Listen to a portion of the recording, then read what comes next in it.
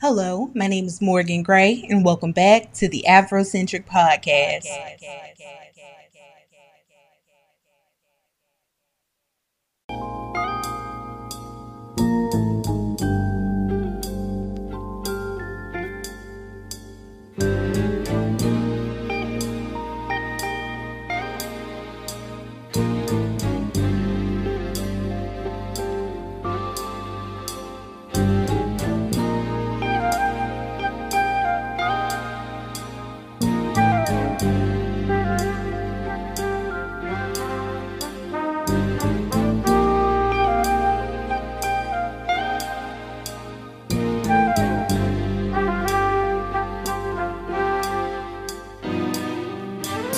It's so nice to see all the folks you love together, sitting and talking about all the things that's been going down. It's been a long, long time since we had a chance to get together. Nobody knows the next time we see each other, maybe years and years from now. Family reunion, got to have a family reunion. Family reunion, it's so nice to come together.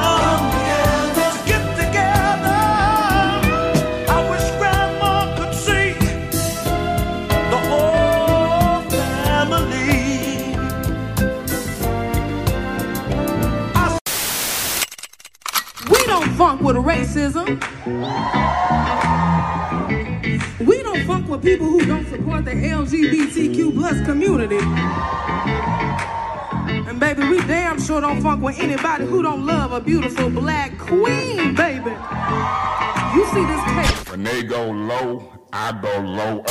You don't let nobody act black and then go home and be white. I got 2 pistols and a pit bull. Me. That's all I need. It only takes a little bit of white brainwash to activate the cool chip in the average Negro. You think Harriet Tubman was walking around with a fucking nice shiny fucking dress on with a fucking crown on her head when she was taking slaves to freedom? And a lot of white folk have demonstrated eloquently that they don't have no sense.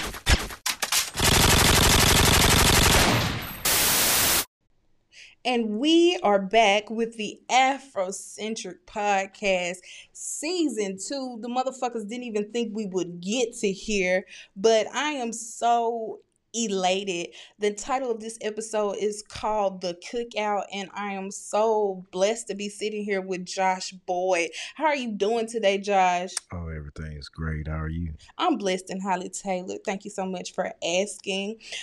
This episode is entitled The Cookout. It's about Black family reunions.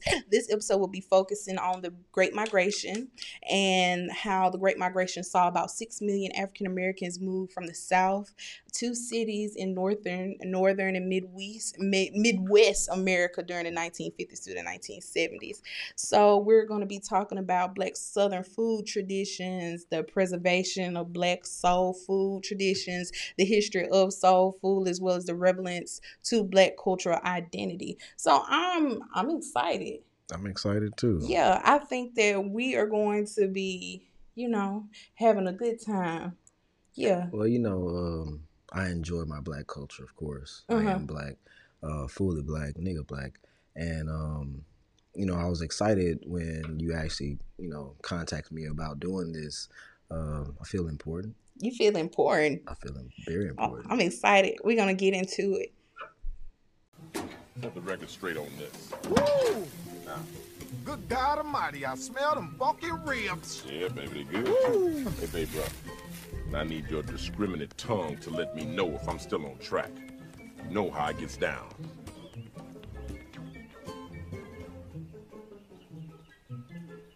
Give him some bread and a Pepsi right now. No, I'm cool. I'm gonna wait on the chicken. Skinless. Why, you Muslim now? Yeah, what the You a hell? 5%er? Nah, I just adopted a low-fat, high-fiber diet. Bianca and I... Oh, Bianca and I know what it is. The black Paris Hilton done sissified you off the pig. That's what's up. It ain't like that, oh. Bullshit. You on that Hollywood shit, nigga, please. Let me see this. You see this swine? It's fine, divine, sublime, and right on time. Man, look at that. Want some of this dipping sauce, baby? Yeah, go on taste a little piece of that. Don't be scared. You got on the Kwanzaa outfit now. Go on, get down like you live. Go ahead and taste a piece of that. Bite that. Oh, man. How about a piece, Nelson Mandela? Stop being so scary, man. Farrakhan ain't nowhere around here. Man. What's up, man? Come on, the last king from Scotland, look, with the Forrest Whitaker eye. Put a little barbecue sauce on the dead eye. Might jump up out of there. Let's get ready to rumble!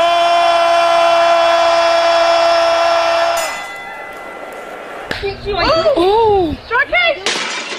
Damn! Y'all killing me with this. Okay, Josh, before we jump into our topics for this episode, I wanted to introduce a new game that I wanted to do with my interviewees, and it is called Fight, Marry, Kill, African American Edition, okay?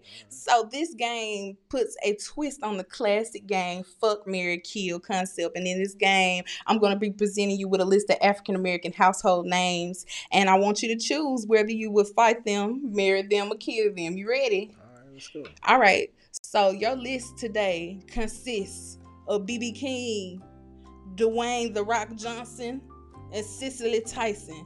Josh, fight, marry, kill.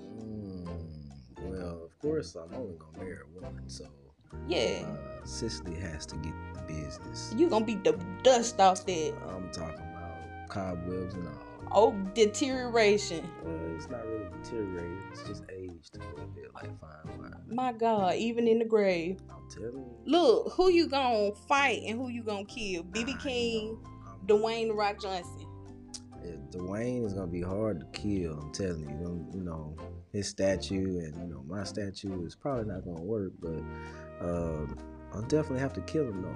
I'm gonna try my best to kill Dwayne because when it comes to B.B. King,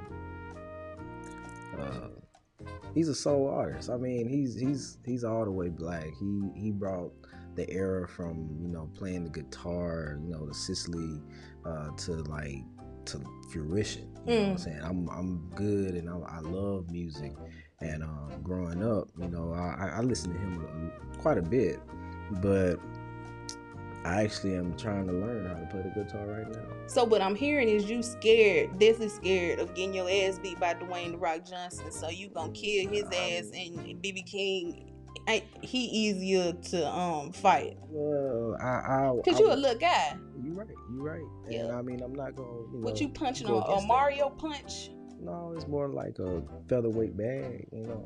My God, full of feathers. That's powerful. But I mean, at the end of the day, still gonna get that work. It may take a little longer, but Dwayne is gonna get this work. That's powerful. But at the end of the day, it's about like we're here for today, is the black culture. We die off so quickly and so vastly to the point where we forget our own selves. And so in that concept, like, of course, I'm definitely gonna, regardless of what it is, I'm gonna save my black people before I do it. I'll die myself in order to save my black people. Well, thank you so much for playing this game. There was such an intellectual thought you just had there. But let's go ahead. I'm gonna go ahead and hop on into these questions.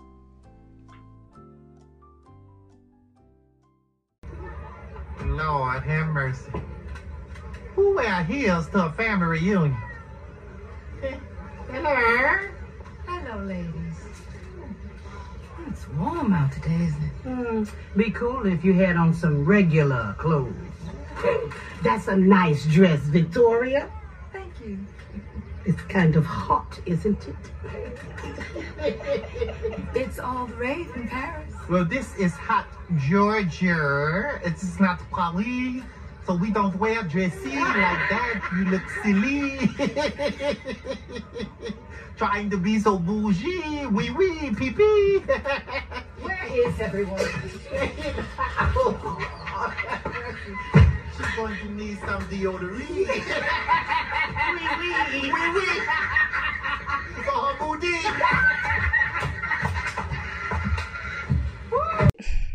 My first question to you, Josh, what is the cookout in Black culture, and what is the significance of the cookout? So the cookout is basically, I was thinking about, what my grandparents used to talk to me about. Just being able to come together and signify each other's unity together. I basically grew up with my grandparents, so it was a different type of lifestyle for me. Making sure that anywhere from picking the potatoes out the potato patch all the way down to it's time to eat, go across the street and grab your auntie and whoever else is there to come tell them, it's time to eat. Not just calling, but just go over there. So it's like the physical being of, how close you are to your family. It goes way outside of just regular communication. It's like, the physical communication to the mental communication to, acknowledging each other's personalities and, respecting that. So the cookout is basically a great factor that I love. I mean, family reunions, same thing, like being able to come together and know your people. I think the most interesting thing about the concept of the cookout or Black family reunions is the idea of it being a safe space. Like, it's a place where Black people can come together, and it's not just family members. It can be fucking neighbors, significant others within the family, and people can come together and bond. And when I think of the cookout or a Black family reunion, it is only within our culture, the African American culture, where we have something that's so relevant and prevalent to like what it is. I like the fact that we have our own culture when it comes to like the variety of foods that we have and the selection thereof, and it's something that we will get more into as we get further into this episode. But it really is just a safe place where niggas can just nigga, and they can do niggly things, whether that be on a conservative side or a liberal side. There's a set standard and a set place where the cookout is a place for us to simply just be, and I like that. Yeah, definitely. I mean, to be, your own culture, because we're so fascinated by what the social media always have to offer, and we're just kind of sitting back like, well, maybe this is the social norm, but in reality, that's the social norm for a certain selective group of people that's always on the news, or they're always kind of looking at what's the next best trend, and nobody never thinks about who is behind it. We're already struggling as a race to get ahead, if not be ahead, and to be on top of that, not being able to express our own culture within certain programs or certain, even commercials on TV. Like you saw it in the past that, people mistaken, Black people for something that a white person done. Like you got to be able to define the two. And as us being Black, like we're losing it. We're really, but we're trying to gain it at the same time. But it just depends on what side of the spectrum you're looking at. I think it's interesting that you brought it up, because I don't think that we're losing it necessarily. I think we have to give credit to the evolution of Black culture. Now, there's always this idea of, what is it called, when Black people take something that already exists within our community and we revamp it. And you see this a lot within musical spaces, but especially with our generation, specifically when it comes to ideas like the cookout or family reunions, it's taking these older practices, because you have to remember, and for those who don't know, the cookout was created as enslaved African Americans played this huge part of spreading barbecue technology across the United States during enslavement. So we're taking this very somewhat old idea and making it evolve and modernize it to fit the times now. There's nothing like sparking up the grill and playing some music to get everybody in a good mood. And to no one's surprise, Black people's relationship with barbecues dates back centuries. In a world where there's so much going on, being able to kick back and converse with family and friends is one thing that helps keep Black people together. Barbecues and cookouts are rooted in Black culture. In the late 1400s, Taino tribes in the Caribbean were known for their slow cooking technique on wooden boards. The term used to describe the process was known as barbacoa, which would later be referred to as barbecue in America. And the technique's history didn't stop there. During enslavement, Black people were forced to cook for their captors, whether it be on a wooden grill, bonfire, or similar types of traditional wood charcoal burning sources. But barbecuing back then wasn't as fun as it is now. Barbecues were a physically demanding job, having to chop wood as well as butcher, process, and cook animal meat. But as we continue to gain those culinary skills, throughout the years, barbecues evolved into a celebration for our people. Cookouts may seem like only holiday celebrations, but that activity is rooted in African and Caribbean culture. The same fire that stoked our ancestors' fight for freedom also ties us together across the globe. So fire up the grill and celebrate. What can you tell us about the Great Migration and the impact it has had on Black families as well as Black family reunions? So, the Great Migration, of course, coming from slavery, coming from the East Coast, basically, we were stripped from our backgrounds and put into a different lifestyle that we have to fight and adjust to. The culture was strong, until we started getting sold off in slavery and, started dividing the family up, basically. But, it was great that some people were still able to hold on to that, able to keep those connections routed. Most definitely. So, for those who don't know, the Great Migration, like I said, took place between the 1950 through 1970s. And what it was the mass movement of African American people after Black people were liberated from enslavement. So Black people migrated up north from the South in droves in what is now known as extremely diverse populations of cities that have large amounts of African American people. So you see this with Harlem, St. Louis, you're going to see this with Chicago, and especially for those who are here in Mississippi or places like Mississippi, Louisiana, Tennessee, they're called Black Africa because these are the places in which African Americans originally were from because a lot of the slave docks were down here. So what the experience that we're talking about is the migration of African American people up north, okay? So I think that the Great Migration has such a significant impact on Black families, and as a result, it has such a significant impact on Black family reunions. And what are your thoughts on that? When it comes to the migration and family reunions, you have some families that are strong, and then you have some families that are weak. And it just really, takes upon yourself to want to keep that togetherness. Even with my family, I mean, we've, since our grandparents passed, we still try to do things to keep that bond together. Because, at the end of the day, you grew up with these people, you broke bread with everybody. Like, y'all slept in the same bed, and it's a certain type of bond that, nowadays people don't really get anymore.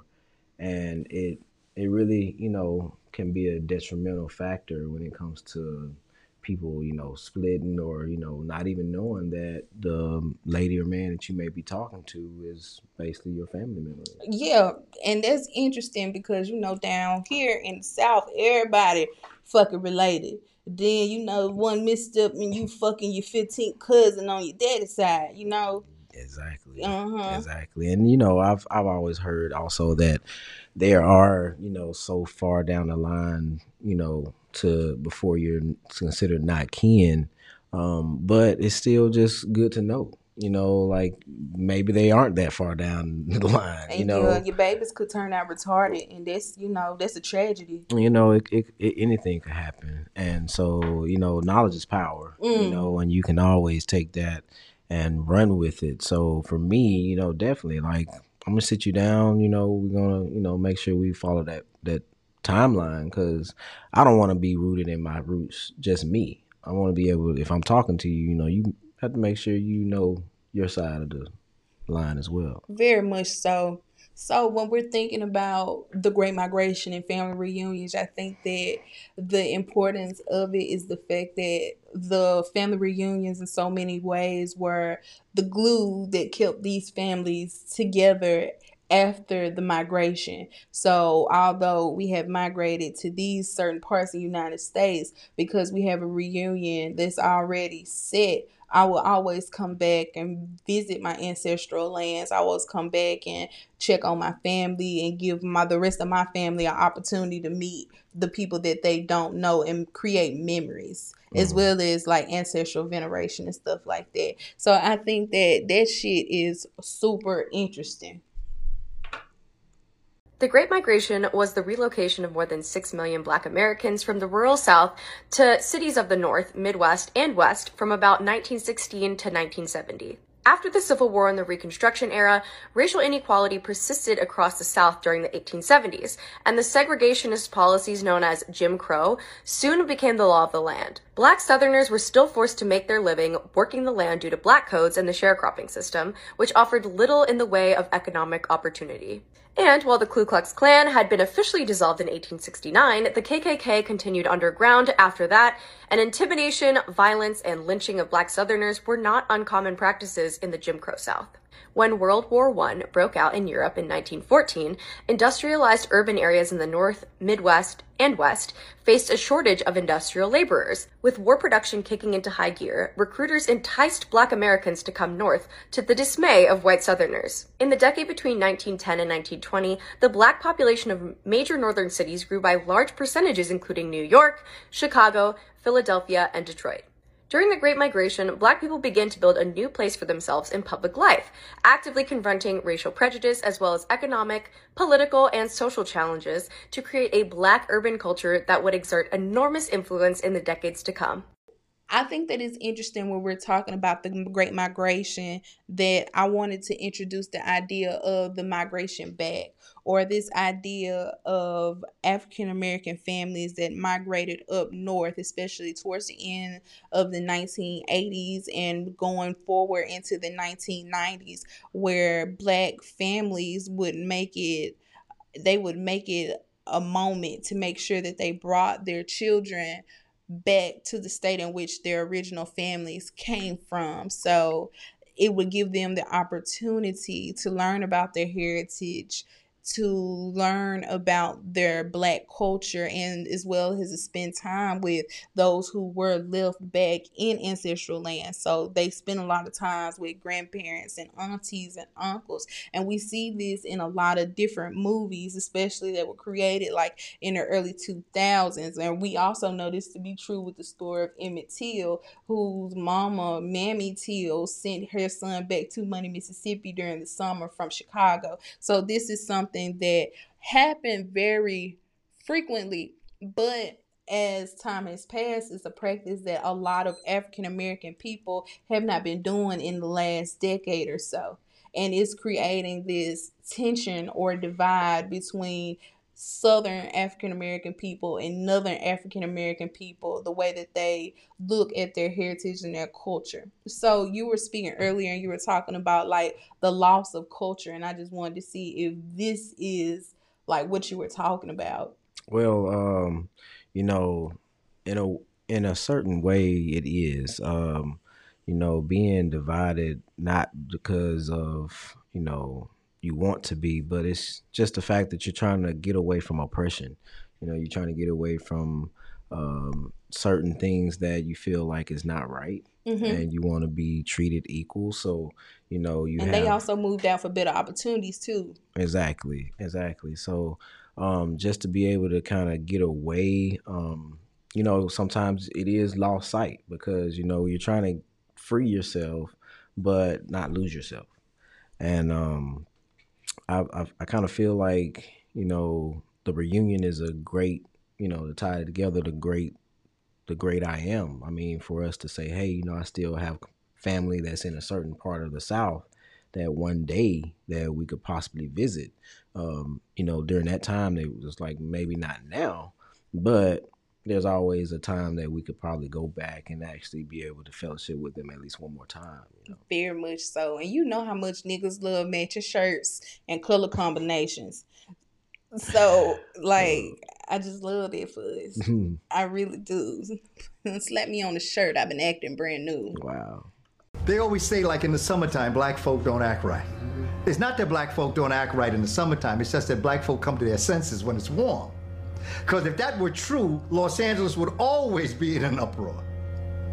What happens is when you're in a warm climate in New York City, those memories are reinvigorated. Those ideas come together. You visit your family more often. You eat the fruits that you used to eat back home. You start to think. And when people try to dominate you, you start saying, wait a minute, no. No, psychologically, we go back to ourselves when we're in the climate that we left. Okay, Josh, so what are some of the traditional Black Southern dishes that are typically served at the cookout or family reunions, and what are their significance to Black culture? So, man, there's so many. I got beans, greens, potatoes, tomatoes, lamb, rams, hogs, dogs, chicken, turkeys, rabbits, you name it! There's always the barbecue, you know, part of aspect of it. I mean, I always thought about, you know, the barbecue just came from, you know, us being enslaved and utilizing whatever scraps we had. So, you know, especially for us being workers, we had all the resources and tools, you know, to kind of grab this information, process it, and then turn it into a delicacy. When I think about barbecue, I just think about the history of it. It goes back to when this country was formed. Barbecue is from slaves, period. The slave masters, all they wanted was the loin and they wanted the ham. Everything else they considered garbage and they just gave that to their slaves. The slaves, they took these cuts, the shoulders, the ribs, and they made succulent, great barbecue. Doing all right, baby, how does that make you feel? Being a black pit master, I'm still repping what started from humble beginnings.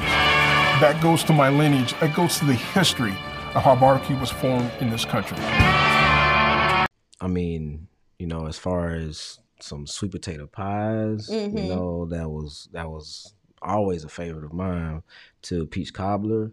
You know, actually a lot of these things we just, you know, if you think about it, they kind of stumbled upon them because, like I said before, a lot of it was scraps. You know, a lot of it was something that we just have to turn into a fabulous dish, you know. I think that is very true, but I think that it's also important for us as Black people not to like focus so much of the trauma that comes from like the creation of these dishes because of the having less than as food, because as much as they did not have as many, like have as much access to food as they may have want to, a lot of the dishes that are created, like you were talking about sweet potatoes, they come from the fact that African Americans were trying to also reconnect to their heritage back in Africa.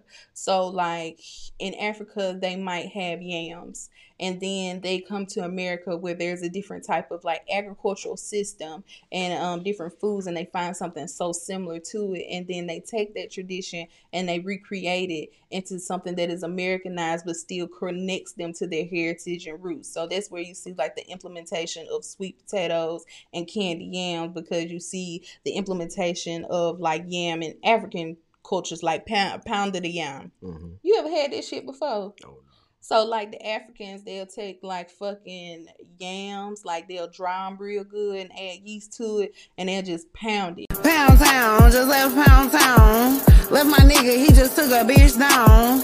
Turn it into like a bread dough substance. So anytime that they're eating like soup or some shit like that, they'll just pinch off the dough and just scoop it up with their hands and shit like that. Yeah. So also even traditions with motherfuckers using their hands to eat food and stuff, because there's a cultural significance that relates us back to Africa too.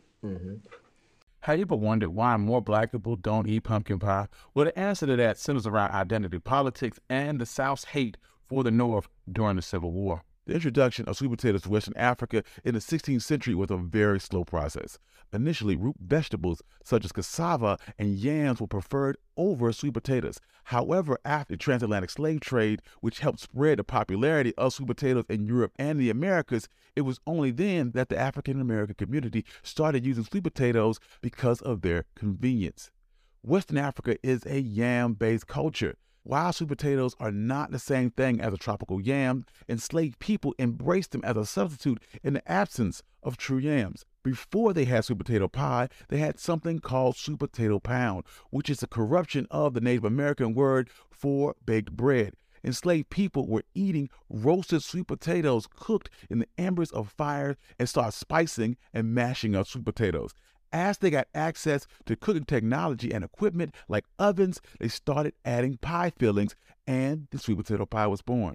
After slavery was abolished, African Americans began to migrate away from the southern United States in what was referred to as the Great Migration. During this time period, many African Americans brought along one of their favorite dishes, sweet potato pie, and it was introduced to other regions of the country.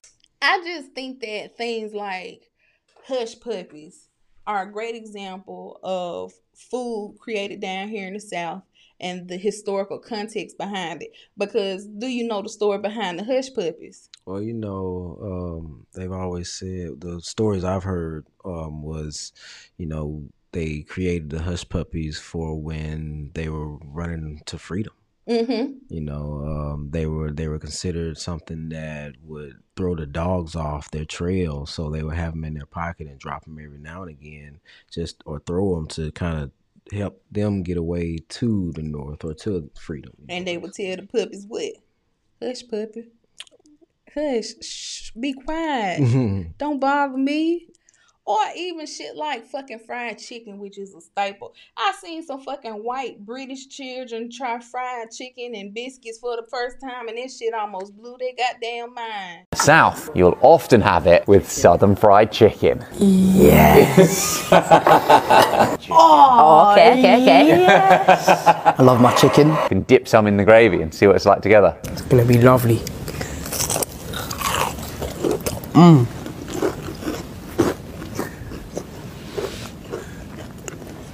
Absolutely amazing. It's just violating the chicken. I want to taste the chicken, man. Oh, wow, so it actually makes me happy. I'll go. Oh my gosh. Oh yeah, I mean, you know, when your taste buds are throbbing, it'll probably latch on to some soul food. Very much that. They was like, is this a biscuit?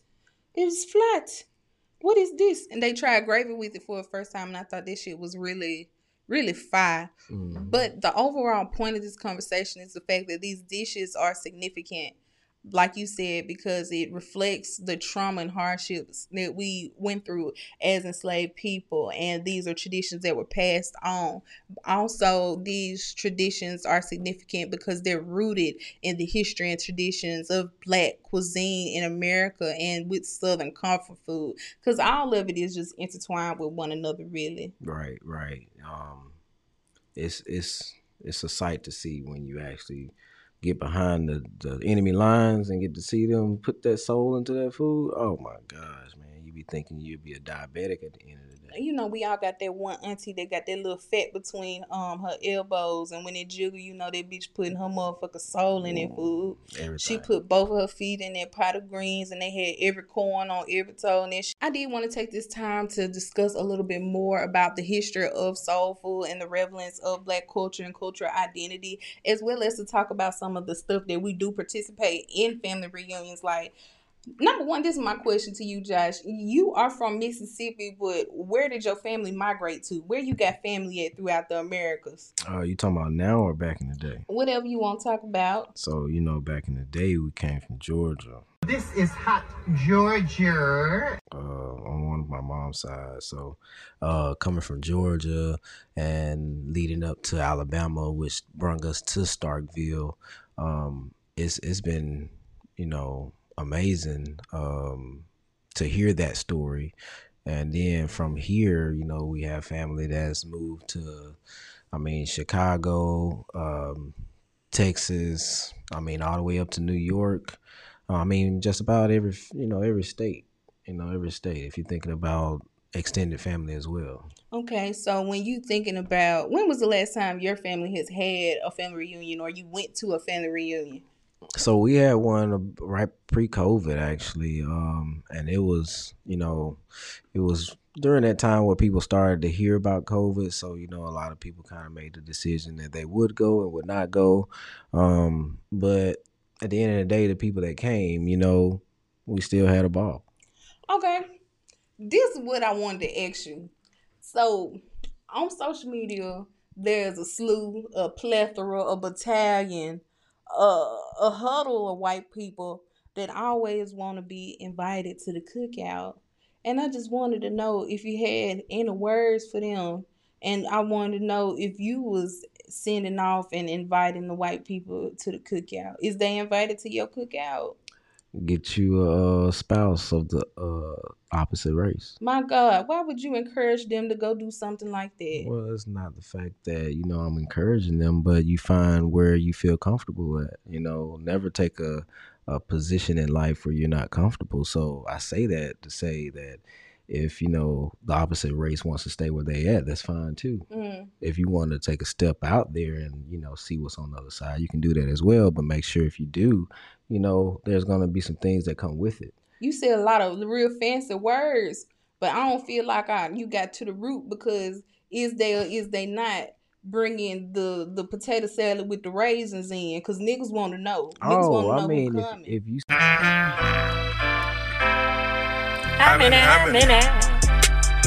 many people gonna be there?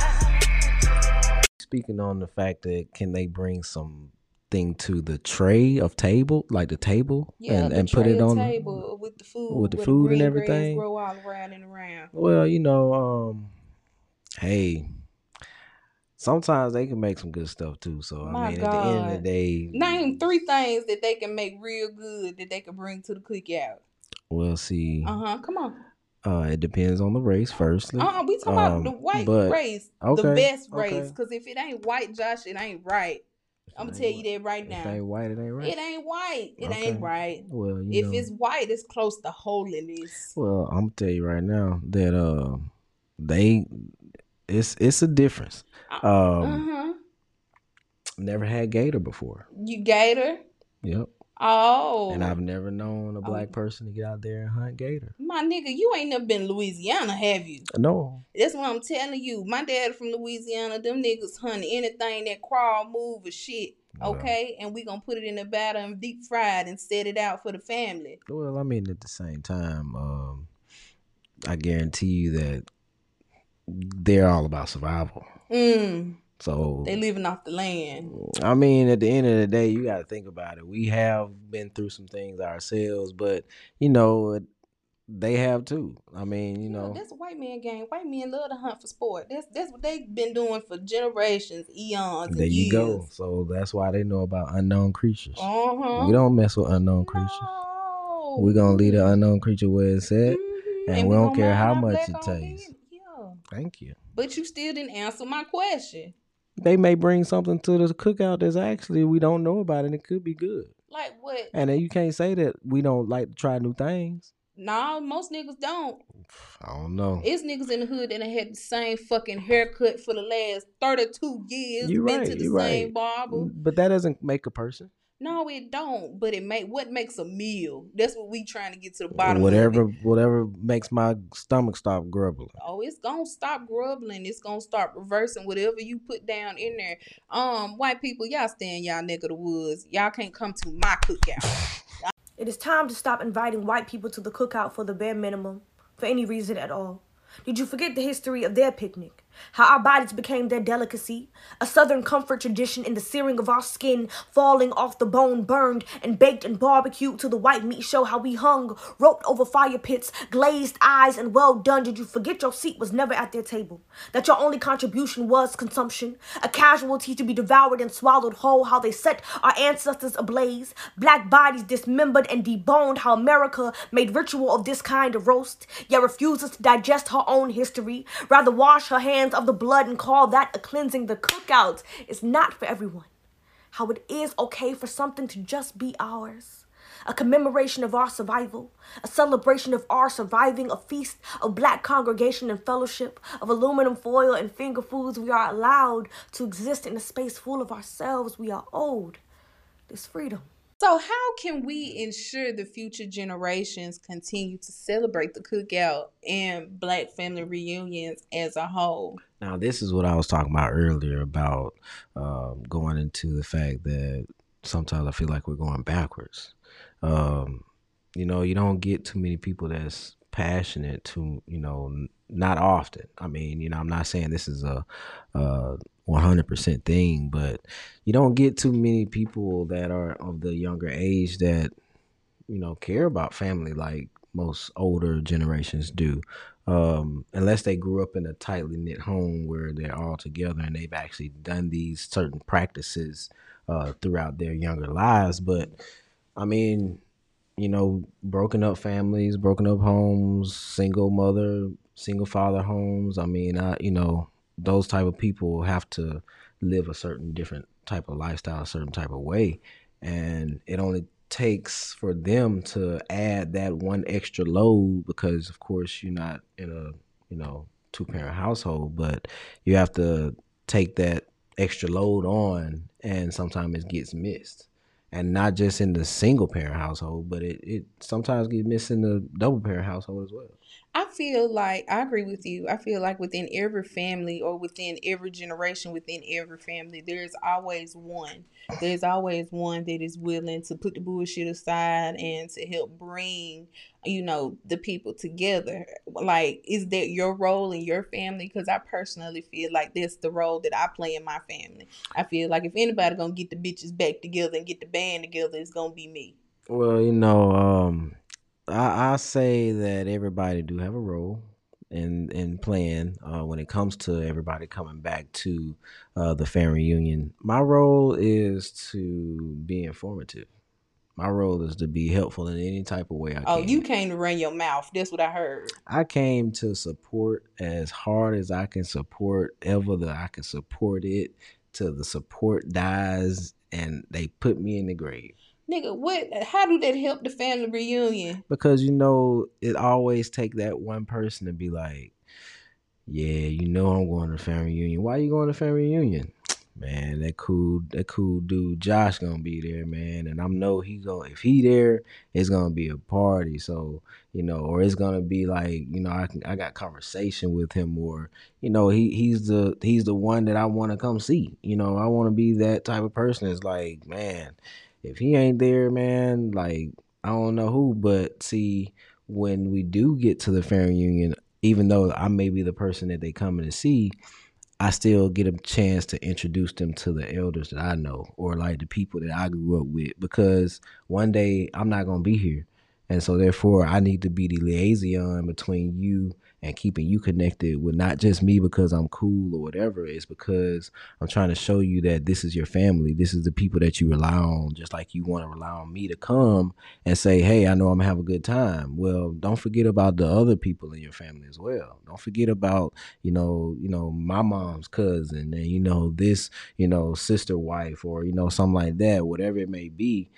Just say, hey, that memory was the most cherishable, and this is why I'm going to keep coming back to the reunion, because of this, moments that I cherish. Josh, this beautiful and all, but baby, can you grill? Can you get up and put that meat up on that grill like that? Are you serious? Yes. I will barbecue breakfast. That's good. You can barbecue breakfast, could you? I seen niggas eating shrimp and egg tacos early in the morning. And shrimp and egg tacos has nothing on barbecue breakfast. That's very niggly. That's powerful. Barbecue breakfast. Everybody a fan for breakfast food. I know you. I know it. My God. And you gonna barbecue it? And you gonna barbecue it. Cholesterol on 1,000. On 1,000? Popping high blood pressure pills like a motherfucker. Man, I'm floating down the river like Uncle I'm Bean. just saying though, because these young niggas, they know what's so bad they want in a woman, but I don't know if these niggas can really, get up on that grill.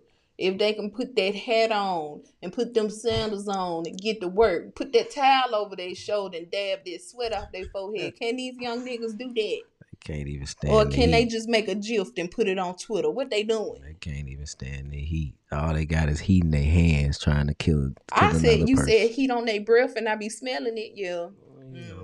And their breath or in their hand. But to expound on this conversation a little bit more, I do feel like it is the women, and it's always the black women who are typically responsible for pulling stuff like that together.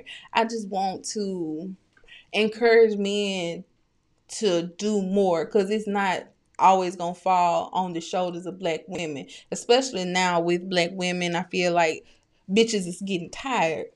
Bitches is becoming restless. They don't want to do that work like they used to do it, and that's something that we have to work within our community about. But I don't feel like I very often see black men taking it upon themselves to unite not just the immediate family but the extended as well. Well, the immediate family is kind of a given, so I really can't speak to that because you're with those people every day. You're always surrounded by your immediate family more than you will your extended. But to kind of reach out to your extended family, people always say they want to get ahead in life, but you got to start with your extended family. Like, they have connections, You right. They're everywhere. Them niggas do come to them family reunions and be in introducing their children to the other siblings that they didn't know existed. Hey, I can put it even closer That's than that. powerful. I can put it even closer to that. You got people where marijuana is legal now, but not everywhere. Mm-hmm. Where you going? So therefore, there's always that one person in the family that smokes. And if you going on a family reunion that goes from state to state, I guarantee you somebody there gotta connect. We ain't. How we gonna have the weed, but we ain't gonna have no food to eat after? Like, come on now. You gonna have that too. All you talking about is brisket. I'm talking about everything that you can think about when you go into a family reunion. I guarantee you that somebody has a connection to it, and they'll make it happen. Food, somebody has got some money that's gonna put towards it. Make sure everybody got some food in their mouth. You gotta cook. That person's gonna make sure any food that's being brought is gonna taste good. You got that person that loves the games, so they gonna bring the soccer and the baseball and football games, or hacky sack, or sack run, Warner balloons. Yeah. Then you got another person that's gonna come through and be like, well, I got music. I'm the DJ, and that's the fascinating thing about when you bring it all together. Everybody is playing their own particular role, and that's why I was kind of referring that to earlier about, coming to the reunion is like a fascinating thing, because everybody, even though we may not see each other on a daily basis or, kind of have that connection, but we know that we are our own people. And when we do get together, it's going to be a party. That's beautiful. And I feel like you really did hit on the truth essence of this episode, as well as like focusing on the modernization of it, because shit is not going to always be the same. Aunt Louise and Uncle Melvin not always going to be here to help pass that baton on, and it does not have to be an exact replica, but as long as the spirit and the essence, as well as the space and the liberation to be oneself truly black and comfortable. I think that is the whole purpose of the family reunion, to bring and keep traditions alive and bring families alive. So I just think it's beautiful, and I feel like niggas is the only ones that be doing it. Then ain't nobody gonna do it better than the niggas, especially niggas at night. And I'm telling you, we just got to be able to break that barrier. You know, we got to be able to bring it back. And you know, you always get people that don't do something all because they feel like they don't want to do it. But sometimes you got to, you know what I'm saying, break your pride down to the side and actually be able to, you know, adjust to different people, even though you don't want to. But, I mean, it's going to do you something great in the future. That's nice. That's powerful. Reunion, who we introducing, who we introducing. My name is Anthony Hamilton. And my name is Chico Bean. We took this white boy to the strip club last night and he nutted all in his jeans. At the family reunion, who we introducing, who we introducing. This my cousin here, and her lashes are killer. Introducing. Who we introducing. This my cousin here, and her lashes are killer. But hold on, wait a minute. On your eye, it's a caterpillar. The family reunion, who we introducing, who we introducing. Shout out to the slaves. Yeah, shout out to the slaves. You feel me? Shout out to Harriet Tubman. That Shout out was to my she's bitch. a real nigga. Yeah, shout out to them Mississippi niggas. Yeah, shout out to them Mississippi niggas. Yeah, big penitentiary tractor dragging ass niggas. Yeah. And they don't talk loud. They whisper. Dangerous niggas whisper. And shout out again to all those people who hate my guts. Y'all are doing a justice and an effort to the world. Keep breaking these men down one at a time. Shout out LGBTQ. You are obsessed and sick. The big black shout out, the blackest shout out in the world. The big black shout out is an opportunity to help circulate the black dollar back into our communities and for audience members to explore black owned hidden gems. So Josh, I just wanted to ask you, who would you like to shout out today? Well, you know, first and foremost, I want to shout out God. You know, he's the head of my life. Real nigga. You know what I'm saying? So if you ain't got him as a black owned company, then you need to start with that first. But you know, I also heard about this one place is called Paradise and Paint and Sip. Be looking out for that. It's supposed to be coming soon to Starkville. Basically it's Paint and Sip, you know, and it's owned by two women, and I think it's gonna be a real great thing to have in Starkville. Like, yeah, there is bitches love to paint and sip and giggle. That really make them happy. Who are the women? Do you know who the women are who are creating? One of them name is Tia Collier. Okay, Tia. Shout out to Tia. Oh yeah, and definitely. And then she has a friend named Lex. Oh, shout out to Lex. Love that for them black women. Yeah. Where can we find them online so we can come and sip and paint and be married? Oh well, you know, firstly you can just follow me at Mr. Bowtie and the number 3. MRBOWTIE and the number 3. And then you'll be able to get more information there. Oh wow, y'all heard it here, Mr. Bowtie 3. He gonna hook y'all up with some lucrative juices and some paint and pastel watercolors. You got some more information for the people? Oh yeah. So you know, I also went to school with you know, one of my colleagues. You know, she does a great job in her, you know, endeavors, you know, and you can find her on Instagram as well. Damn Gina's Fit. That's damn.gina.fit. She actually has her own, she's a, you know, weed scientist. A what scientist? A weed scientist. Weed as in marijuana? No, actually like weed that's being cultivated in the agriculture field. Oh, how was I supposed to know? Well, you know, there's different terminologies and a lot of people don't know that. You know, they just go straight to what's, you know, what they know, but they don't know that the world is a little bigger than that. So she actually has a lot of things going on. Actually, she's an owner of a fitness jumpsuit, and she does fitness as well. So you know, anybody that's trying to get fit and get ripped but also look nice at the same time, you can definitely follow her as well. She's been rocking with her for a long time, and she has a pretty big fan base, and I mean, she has a couple of businesses that are off the ground rocking. I mean, great business. What you said her social media was? So you can find her at damn.gina.apparel. That's her apparel page. That's DAMN.Gina, GINA.apparel. Yes, well, shout out to the skinny bitches. Shout out to all the fit and ripped and muscular niggas. We love that exercise with caution. Oh yes, definitely. And then one last one. I have my own that's called R&B Husbandry. What's that? We have apparel that goes on with that.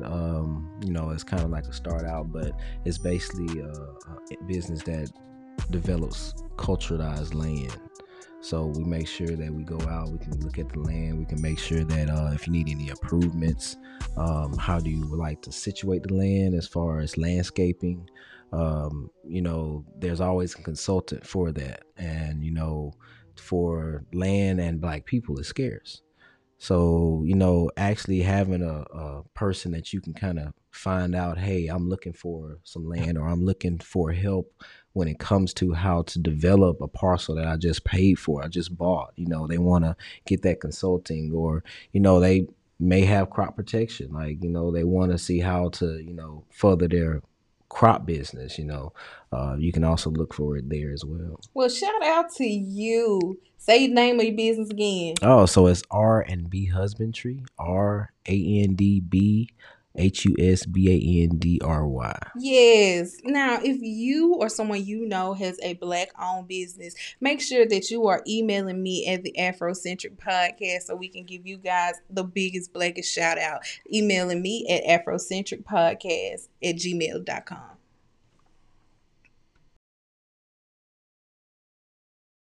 Some say Adam could never be black, cause a black man never shares rib.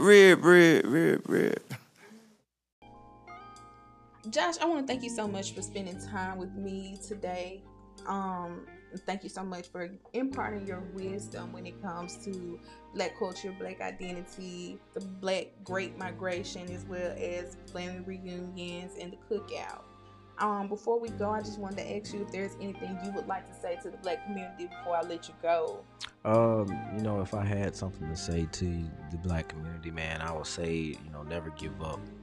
Keep on dreaming, because there's always something in life that's made for you, no matter where your mindset may be or mindset may go. Just know that you can believe in it and you can achieve it. It's possible, of course, by keeping the number one God first, and then after that, you can let your dreams fly. That's powerful. I love that. I want to thank you again for choosing to be Afrocentric. Now, for my listeners, thank you for choosing to be Afrocentric today. Now, I want to remind you guys that Black Lives Matter. I want you guys to be listening and protecting Black women and children, and remember that the only thing that you must do in this lifetime is be Black and die. And here at the Afrocentric Podcast, we're just civilized people having civilized conversations. We'll talk to you guys soon. Bye-bye.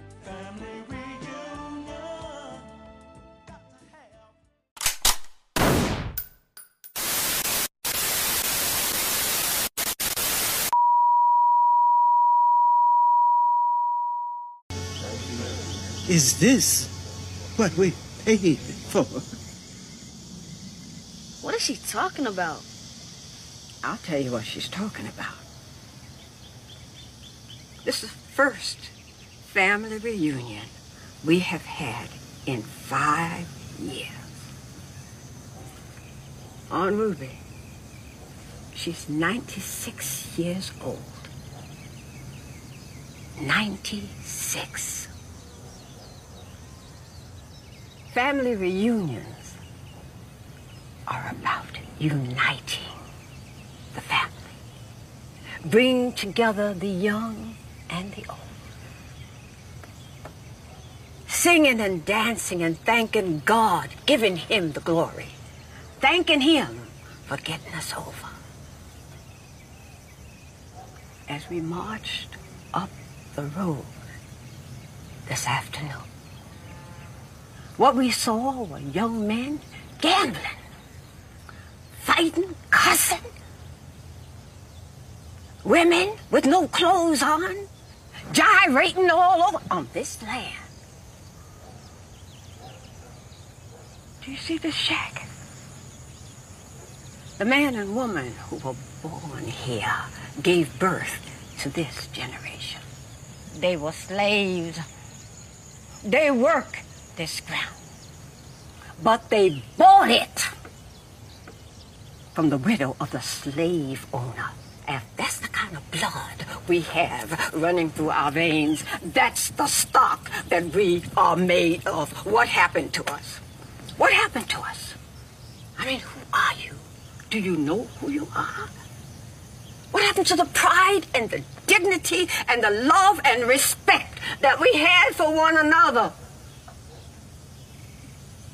Where did it go? And how do we get it back? I'm gonna tell you. Young black men, take your place. We need you. Your sons and daughters need you. Did you understand what I just said? You were sold off and had no choice. Yes, but now it's time to stay. Take your place.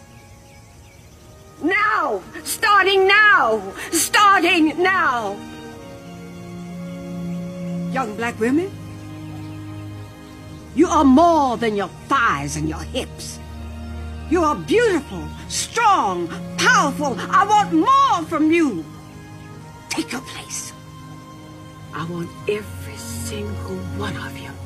Young man, young woman, turn to the next person standing alongside of you. Grab them and hug them and tell them that you love them.